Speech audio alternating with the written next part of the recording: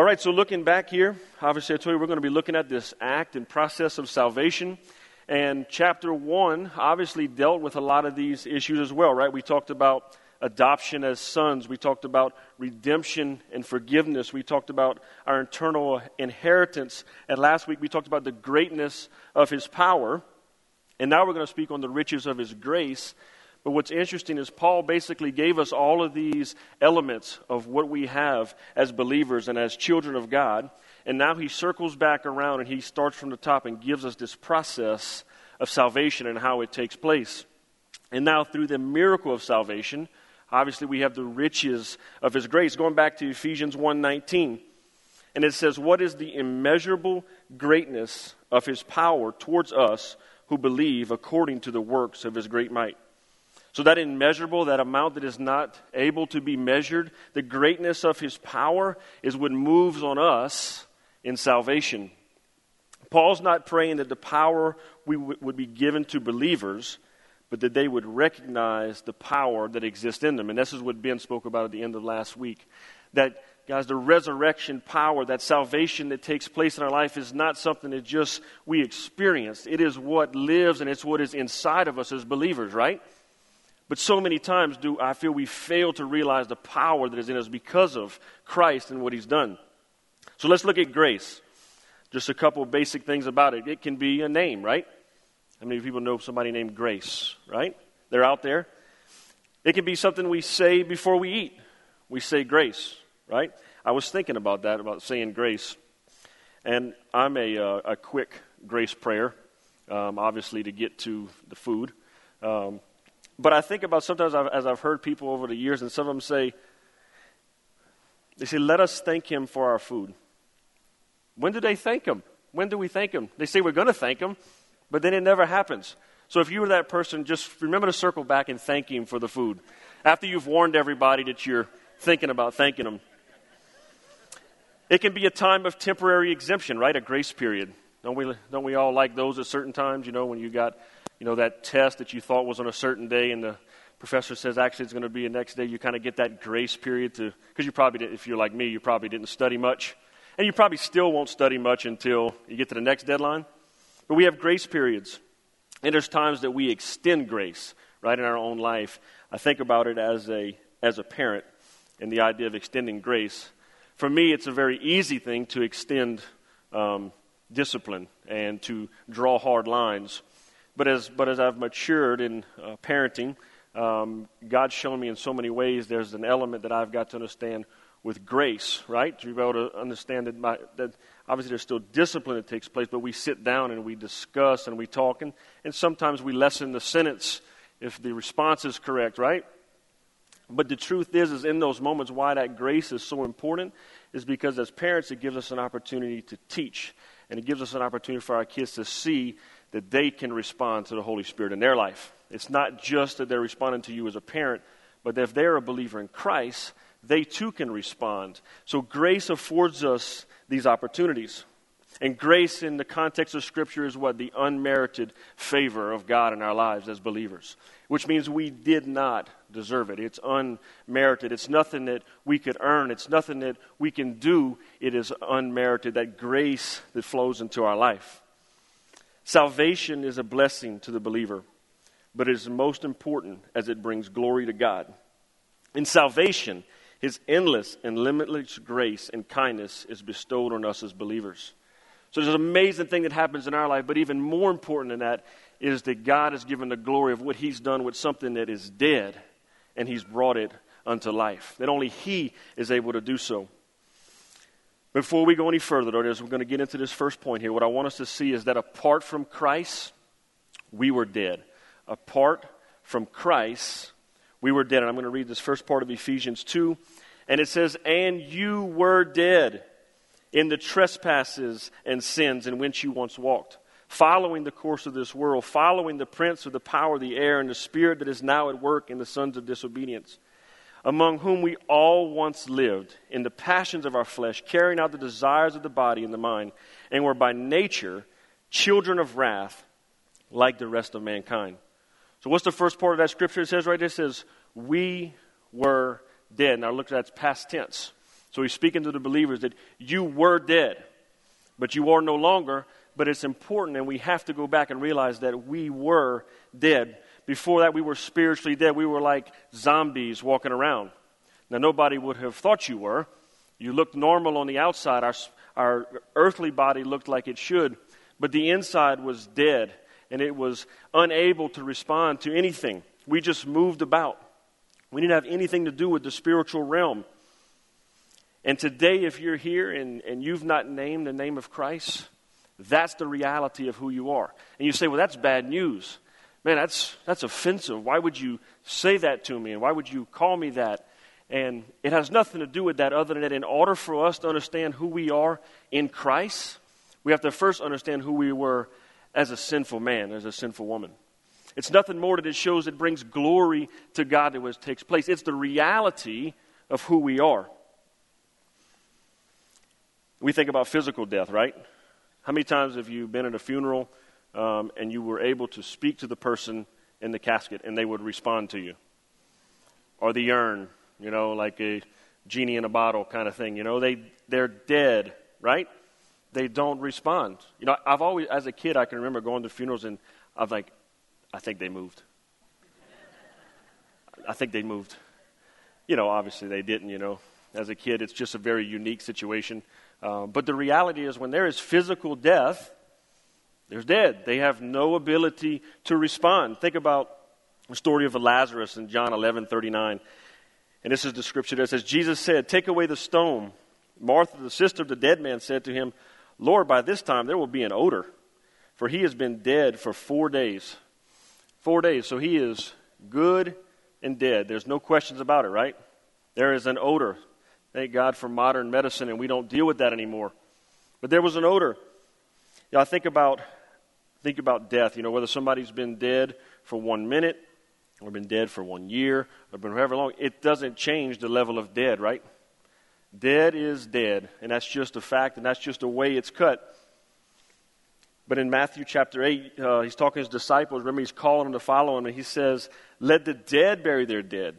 Right? Doesn't he say? Now, we know that he's speaking about to the fact of the guys wanting to hang back and get his inheritance whenever his father's passed. But he's saying the physical dead and the spiritual dead. He's making a comparison there that the dead bury their dead and take care of that. So there's a constant back and forth we see in Scripture of our earthly body and our spiritual life that takes place. Revelation 3:17 says, for you say, I am rich, I have prospered, and I need nothing, not realizing that you were wretched, pitiable, poor, blind, and naked. Isn't that where we are? He's speaking to the church at Laodicea.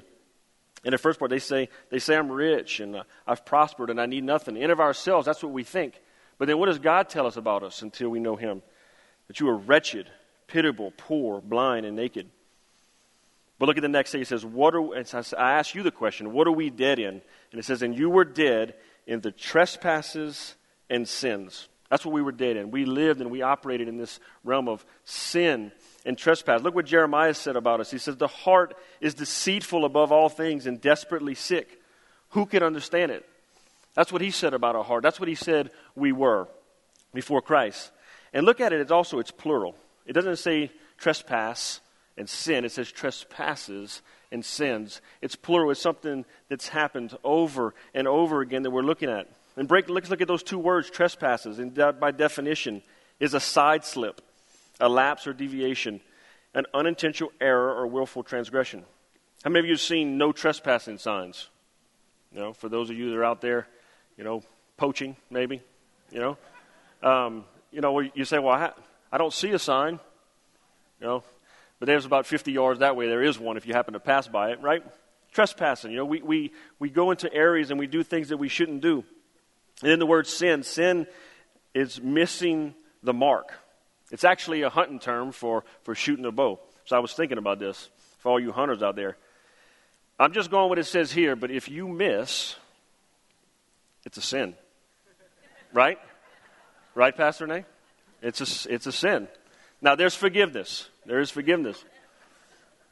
But for all you hunters out there, next time before you pull that trigger or let that arrow go, it's here. But what are we missing the mark on? If sin is missing the mark on something, what are we missing? Is it just the fact that we have broke some law, we've broke some particular, something someone's asked of us in our life. That's an element of it, obviously. But more importantly, what it is it's more of what we have failed to do, and we have failed to bring glory to God. That's the side that's much deeper for us, right? Because we all understand following rules. But what we failed to do, the mark that we have missed, is the righteousness of God. And that's who we are. That's the reality of who we are. Paul is not using two terms here to point out that there's different types of wrongdoings, but rather to show us the breadth of sinfulness that results from our spiritual deadness. Romans 3:20 says, "For by the works of the law no human being shall be justified in his sight, since through the law comes the knowledge of sin." So the law exists there, and it lets us know something, but it's the knowledge of sin because we realize it's a standard that God has said that we cannot obtain. It's something that we cannot do in of ourselves. We do not have the ability to do so. Despite our best efforts, it cannot happen. But let's look at God's standard. 1 Peter 1:16 says, "Since it is written, you shall be holy, for I am holy." Right? And then you look at us in Romans 3:23, it says, "For all have sinned and fall short of the glory of God." So there's the reality of the two places. God is holy, and we are not. That is where we are. We are unable to save ourselves and reach that lesson. Actually, I want to do a quick little object lesson for you. I got a pretty cool little slide here. So obviously we've got a man and a woman, and we've got what we believe to be some sort of athlete, right? And there's this, we actually sung about it this morning, there's this chasm that we constantly try to span in our good works, right? But no matter how much we do, no matter how far we run and jump, we come up short no matter what. Actually, the first screens showed the woman getting a little bit further than the man. I'm not sure if that was doctrinal or not, but it looks like, but they ultimately all plummet to their death. Sorry. But here's the reality. We cannot, no matter how hard we try, make it that distance. And we do fall to our death. I mean, it's like if I took a run from the back of the stage and tried to jump, I could probably make it to Ben, but I probably could not make it to Mr. Vera right behind him. So the reality is I will not be able to do that no matter how hard I try. And it's the same thing for us. We try to do good things. We try to be good people, right? How many people are good people, right?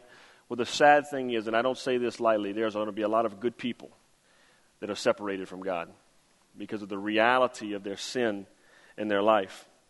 Salvation is what saves us from our sin.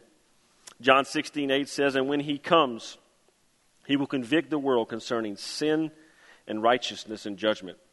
There's no in between. You've got a quote there in your notes. It says, "It is dangerous for us to think that moral goodness is ever a comparison to the reality of our sin." Moral goodness gets us nowhere. It does nothing for us eternally. We must see our sin in the correct light. It is what separates us from a holy God. We are the criminal who is unrighteous and deserving of judgment. And unfortunately, in our culture today, we see ourselves as victims. And when you see yourself as a victim, you are looking elsewhere for the perpetrator, when in fact, the perpetrator is you. We are the ones that put Christ on the cross. It's what we did. It's our sin. But isn't it so true in our culture today that everybody lacks the idea of having personal responsibility? You know, I spend, even in the workplace, I probably spend, not probably, every problem that we have, every problem you have in your life is based on people not taking personal responsibility for what they're supposed to. Why? Because with that becomes an excuse. And then we can begin to shed off responsibility. But guys, the truth is it's us. We've got to deal with it directly. We've got to take the responsibility in our lives and realize that it's God who does that work in us. There's nothing that we can do. And there's two words that we're about to get to that may be the most hope-filled in all of this text.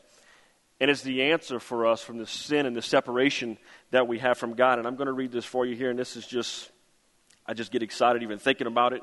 But Ephesians 2:4-9 says, But God, being rich in mercy, because of his great love with which he loved us, even when we were dead in our trespasses, made us alive together with Christ. Is that not good news? But God, that three-letter word, that conjunction that carries us from who we were, the reality of our sin, it says but, and then it says God. That is powerful, church. That is where we are. And look, if you look in verse 1, where we go back, it says, it starts off, and you. And then we fast forward, and then it says, but God. So that first part, it says you. It didn't say anything about your abilities. It spoke only of your inability. And then it goes to but God. And what does it do? It speaks to the power and the strength and the might that he exhibits in this here. And we're going to get into this, and we have only just begun at 11:17. I'm so excited. Our spiritually dead man is spoken to in that moment and can respond because of the call from the Holy Spirit. For the first time, we're able to respond out of our deadness. Why? Because we mustered up enough strength? No, because the Holy Spirit grips our heart, right? Let's look back at Lazarus. He's going to be our buddy here for the rest of the service. 11:43, it says, when he said these things, this is just, remember we've forgotten, we noted he's smelly and there's an odor. Jesus cried out, he said, Lazarus, come out. His physical dead body was spoken to in that moment by the King of Kings and the Lord of Lords, and life comes into him, right? And he gets up, and there probably was still a smell. And he still was all in his situation he was in, and we're going to get into that a little bit more, but the power of God speaks into his life in that very moment. It's the same thing that happens to us as believers. Our spiritual dead man that's on the inside, all of a sudden the Spirit of God speaks, and life comes in an instant. And this is the full power and might, the immeasurable riches of his power and might is bestowed on us in that one moment. Wham! It hits you. That's powerful. But let's look what it says here. It says, but God. And our first subpart of this is that he is rich in mercy because of what? The great love with which he loved us. Verse 4 says that he has great love. For his love is great, and he displays it in the miracle of salvation.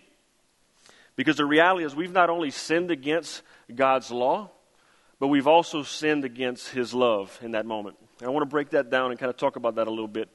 Because we know that he set the law for us, right? And we have obviously not held up to that standard, and we have missed the mark there, right? And we have sinned, and we have the original sin that comes with us. But then when you look back for us and we look what Christ did, and he sent his son to the cross for us, he let out all of the love on earth before the sin that we would even do. And what happens? We sinned against his very love, because it says that is where his mercy comes from. You know, I think about and this is a hypothetical situation, but let's say you're driving down the road and just strictly out of accident, someone runs out in front of you in the road and you hit them with your vehicle, and unfortunately they pass away, right? You're going to be brought to, obviously, to jail, and you'll have the court proceedings, and more than likely you'll be charged with some sort of manslaughter, right? It would be an unintentional. You weren't trying to do it, but you did it nonetheless. You would serve whatever term and sentence, and you would get whatever conviction came with that, and you would process it all. And that would be the very law that you broke would be essentially atoned for through that punishment of you. But guess what you still got to deal with? You still got to deal with the parents or the family of that person that lost their life, right?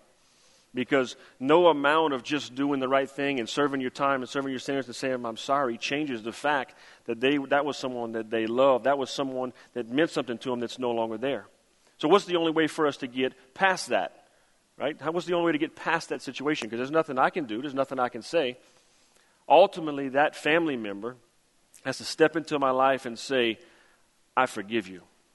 I understand what happens. I have to forgive you for what has just taken place in order for you to be released in that moment from what you've done. And is it not so much more powerful what God did when he sent his only son, the very love, the very thing of who he is, crucified him on that cross for us? That's the love that we went against in our sin. That's who we were before Christ. And he extends it out of mercy. And actually, I wanted to kind of further illustrate mercy. I'm going to ask my assistant to come up, my son Logan. We got something we're going to show y'all. So this is Logan. Everybody tell Logan hi. Well, please. So how many of you heard of the game Mercy? You know, where you grab each other's hands and you try to twist each other's hands and make it hurt until somebody says mercy, right? I also heard that it might be called pinochle. I've never heard that. You know, maybe you have from other parts of the country. So I'm going to show you the game of mercy, right? Who is going to win in this game of mercy? Logan? Well, I'll just spoiler alert. He won't. Okay. For the sake of obviously showing the mercy, it would be counteractive for him to win. So, sorry, but we've already practiced. He knows. So it says that he extends out of the riches of his mercy, right? His great love. So in order to extend mercy, you have to be in a position, obviously, to do one of two things: to have the power to extend mercy, or the flip side of it, the power to inflict wrath, right? So we're going to play this game here. We'll put our hands together. Now Logan's considerably smaller than me, and we're going to engage in the game of mercy. Now don't be tough, okay? Remember what we practiced. All right. 1, 2, 3. Ow, mercy. Okay. So, he's much tougher. I told him to put on as much as he could. So here's the thing. So I exhibited mercy in his life, right? Because truthfully, had I wanted to, I could have broken his arms in half, his wrist. It really would have not taken much more, and it would have been over with for him, right? Then there's a whole other list of issues that could come up there. Where's the police officer? But the reality is mercy you have to be in a position to need it. He needed my mercy, right? Because if not, it gets bad for him. You can go back and sit down. So the same thing happens here for Christ. That's right. Give him a hand. So it says he extends mercy out of his riches. That's what God did for us. So what did we deserve, or what do we deserve as sinners? Right? The very wrath of God, right? Complete and total separation from God. That's what we deserve. And that's what he could have given. But what does it do? It says out of the riches of his mercy, out of his love. And as we move on here, he talks about his grace and his kindness. Because what does it say? Because of his great love in which he loved us, even when we were dead in our trespasses, we were made alive in Christ. By grace you have been saved. By grace you have been saved. And that grace, a little bit further on, it comes out, it says his grace in kindness. So out of his mercy, out of his love, he then extends to us grace. Grace is the very blessing that we receive. It is the changing power in our life. It's what God puts in place for us, and we no longer have separation from him. That's extended out of his great mercy. Verse 5, it says, even when we were dead. Once again, past tense, we were dead. He made us alive together. And look at those words there, with Christ. And we're going to see that repeat itself here, but it says, with Christ, by grace you have been saved. Because why? Dead people don't respond all on their own. That grace has to be extended to them. We are brought to life. The old has passed away. What does it say in Corinthians? That we are a new creation, right? We are a new creation. And I think it's just hard for us sometimes to wrap our mind around that because we feel and look the same in most situations. In some cases, probably may not even be happy with what we see. But what's taking place on the inside of us is a whole new creation. It's a whole new creation, and this one will be glorified in the day that we meet Christ. But for now, it's something that's happening on the inside of us. Verse 6, and he raises us up with him and seated him with us in the heavenly places. Once again, what? In Christ Jesus. In Christ Jesus. It's past tense. It says raised. It's something that's taken place in our life as believers, but it's in that moment of salvation we receive the full dose of who Jesus Christ is. He says he lifts us up and he seats us up within the heavenly places. Guys, how powerful is that? How powerful is that? That in that moment you are seated with Christ in the heavenly places. Like this, it happens that quick. And all of a sudden, what should happen is our perspective changes. Philippians 2:19, it says, so then you are no longer strangers and aliens, but you are fellow citizens with the saints and members of the household of God. Our focus change. We begin to see people differently than we saw them before. We begin to see situations differently than the way we've seen them before. Does it happen in an instant? I don't think we realize it in an instant in so many situations, but that process is playing out. Because now it says, Scripture says, we are no longer strangers and aliens. Where were we strangers and aliens of before? Of God, of heaven, of what is all is good. Now we are no longer that we move forward. And look here in verse 7, it says, so that in the coming ages he might show, and we see this again, the immeasurable riches of his grace in kindness toward us in Christ Jesus. In Christ Jesus. We see all three elements here that he keeps circling back. It says, with Christ, in Christ Jesus. That process of sanctification begins in our life unto that point that what? We are fully glorified. We reference back to verse 19 again, the immeasurable riches of his power and his might. And now we see it again, his immeasurable riches of his grace. And it brings us to this last part here with faith. The last part of the text, reason by grace, you have been saved through faith, and this is not your own doing. It is what? It is the gift of God, not a result of works, so that no one may boast.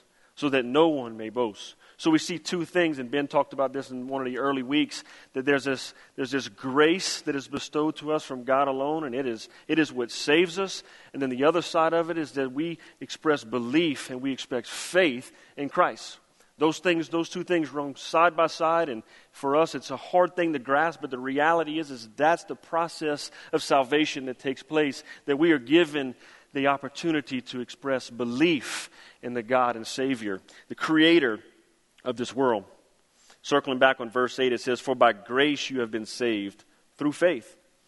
And this is not your own doing, it is the gift of God, not a result of works, so that no one may boast. What do we boast in? What does Scripture tell us? We boast in the Lord our God, right? We sing that song regularly. That is what we boast in. We don't boast in our ability, because really what you would be boasting in is your actual inability. Because you did not have the ability to respond to that until God gripped your heart and drew you into that place.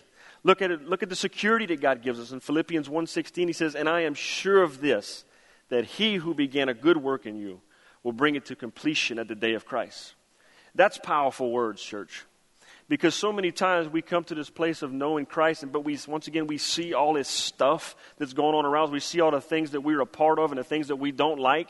And we begin to question, did God do a work in us, or what's going on, and so forth and so on. But the truth is, if God did grip your heart and did draw you into salvation, what does Scripture tell us? That he is going to complete the good work that he started. Guys, that's powerful. You know, that's where we need to hang on to. That's where we need to anchor on in those moments when things are just tough. That what God did in your life is way bigger than your feelings and your emotions. And he's able to get you past and through those things there. Looking at faith, and I just kind of was thinking about faith in general, right? You know, we have faith in all kinds of things. You know, and we're speaking obviously at a high level here with salvation. But think about what you do on a daily basis. When you leave here, you're going to either make a left or right, prayerfully, on 311, and you're going to travel in those directions, and you're going to allow a painted line to separate you from a major collision, right? That's faith. When you consider that's faith, you know. I think about, you know, growing up, as I've told y'all last time, growing up down the bayou in Chauvin, we drank out the water hose a lot. Actually, we drank out the hose pipe, right? That's two of them side by side, a hose and a pipe. You know, you think about when you first turn on that hose, and especially if you was like us, we had those big, long, black, you know, rubber hoses that got like scorching hot in the summertime. And the first time you learn your lesson when you got burned in the mouth. But once you got past that, the taste that comes out of an old rubber hose, it's just one you never forget, right? So as I've gotten older, I've learned to let the water run a little while. But isn't it faith that you would drink water out of that hose? Well, we're assuming that little pamphlet that they send you once a year telling them how good their water is, you believe them. You believe them. I believe them. You know, my kids regularly go to the sink, and that's what they do. They pull the faucet down and they drink out. And I'd say, to God be the glory, it's much cheaper, right, than purified water. But that's faith that takes place there. You know, she was always afraid to eat any game that we would bring home because it rains. You know, rule in my house was if you shoot it, you eat it. That was my dad's rule. I think really what he was trying to teach me is not to have a taste for multiple types of animals, but mostly to be mindful of what I would shoot. And so she never knew what we were coming home with. And I was thinking later in life when I got married and we were preparing meals, and we laugh about it now, but there was a time I think she was very reluctant, you know, to eat anything that we cooked. You know, if it was something Rachel prepared, and I think we pretty much had her. But she had no faith in me. She had no faith that I was providing beef, you know. She had no faith that it was chicken, you know. And now, later in life, I believe I've earned that back. But we put faith in so many things that we have no idea. You know, we go to restaurants. You ever been in the kitchen of a restaurant? Right? You know, all of y'all are probably going there when you leave service today. But the truth is we put our faith in so many things. And when we do it, we are just believing that what's going to come out is what we believe is going to come out. But we have no idea. But how much more powerful in our lives as a believer when we see this act of faith, when we express belief, that you don't have to be worried about whether or not it's real or not. You don't have to be worried about if it's the real deal. You don't have to be worried if it's going to come with any side effects. The side effects that it does come with will be of power and might and change in your life that you've never experienced before. Galatians 3:16 says, "Yet we know that a person is not justified by works of the law, but through faith in Jesus Christ. So we also who believed in Jesus Christ in order to be justified by faith in Christ and not by works of the law, because by works of the law no one will be justified." And it brings us to the last part of the text here. It says, "In Christ we are his workmanship." 2:10 says, "For we are his workmanship, created in Christ Jesus for good works, which God prepared beforehand that we should walk in them." And that word right there, workmanship, speaks to masterpiece. When you look at it in the Greek, it speaks to a masterpiece that God created. That he took something dead and he turned it into life. There's a masterpiece that is created. And did he create this masterpiece so that you would boast? No, he created this masterpiece so that he could say, "Look what I've done." To the glory be to the God that has done something so exceedingly and abundantly with this dead thing and created life out of it. He has created us for good work, and it's what he gets the glory. I'd like to believe it's the right prosperity message, right? That we should look at. We should look at the immeasurable grace that God bestowed upon us. That's the prosperity that we live in, church. Not what we gather and not what we collect, but what God has done with something that wasn't able to do anything on its own. He speaks into that life and brings it in and makes it a new creation. Look at it right here in Ephesians 3:10. It says, "So that through the church," and the church is who? That's the ones that are called out by Christ, the ecclesia. It says that through the church, the manifold wisdom of God might now be known to the rulers and authorities in all the heavenly places. And that's what God does. He says, "Look what I have done. Look what I have created. Look what I have done." And look, Revelation 7:10. "And crying out with a loud voice, salvation belongs to our God who sits on the throne and to the Lamb. And to all the angels were standing around the throne and around the elders and the four living creatures. And they fell on their faces before the throne and worshiped God, saying, Amen. Blessing and glory and wisdom and thanksgiving and honor and power and might be to our God forever and ever. Amen." And Crystal Lewis had a popular song years back, right? Was it? "Salvation belongs to our God." Actually, when I was listening to it, I thought about you, Brother Renee. I said, he would have liked to sing this one for us this morning. Salvation belongs to our God. And that's what he puts on display for us. And then it says here that he did it beforehand. We learned about this in the beginning, that he adopted us as sons. He did this all before. When? When we were dead in our trespasses and sin.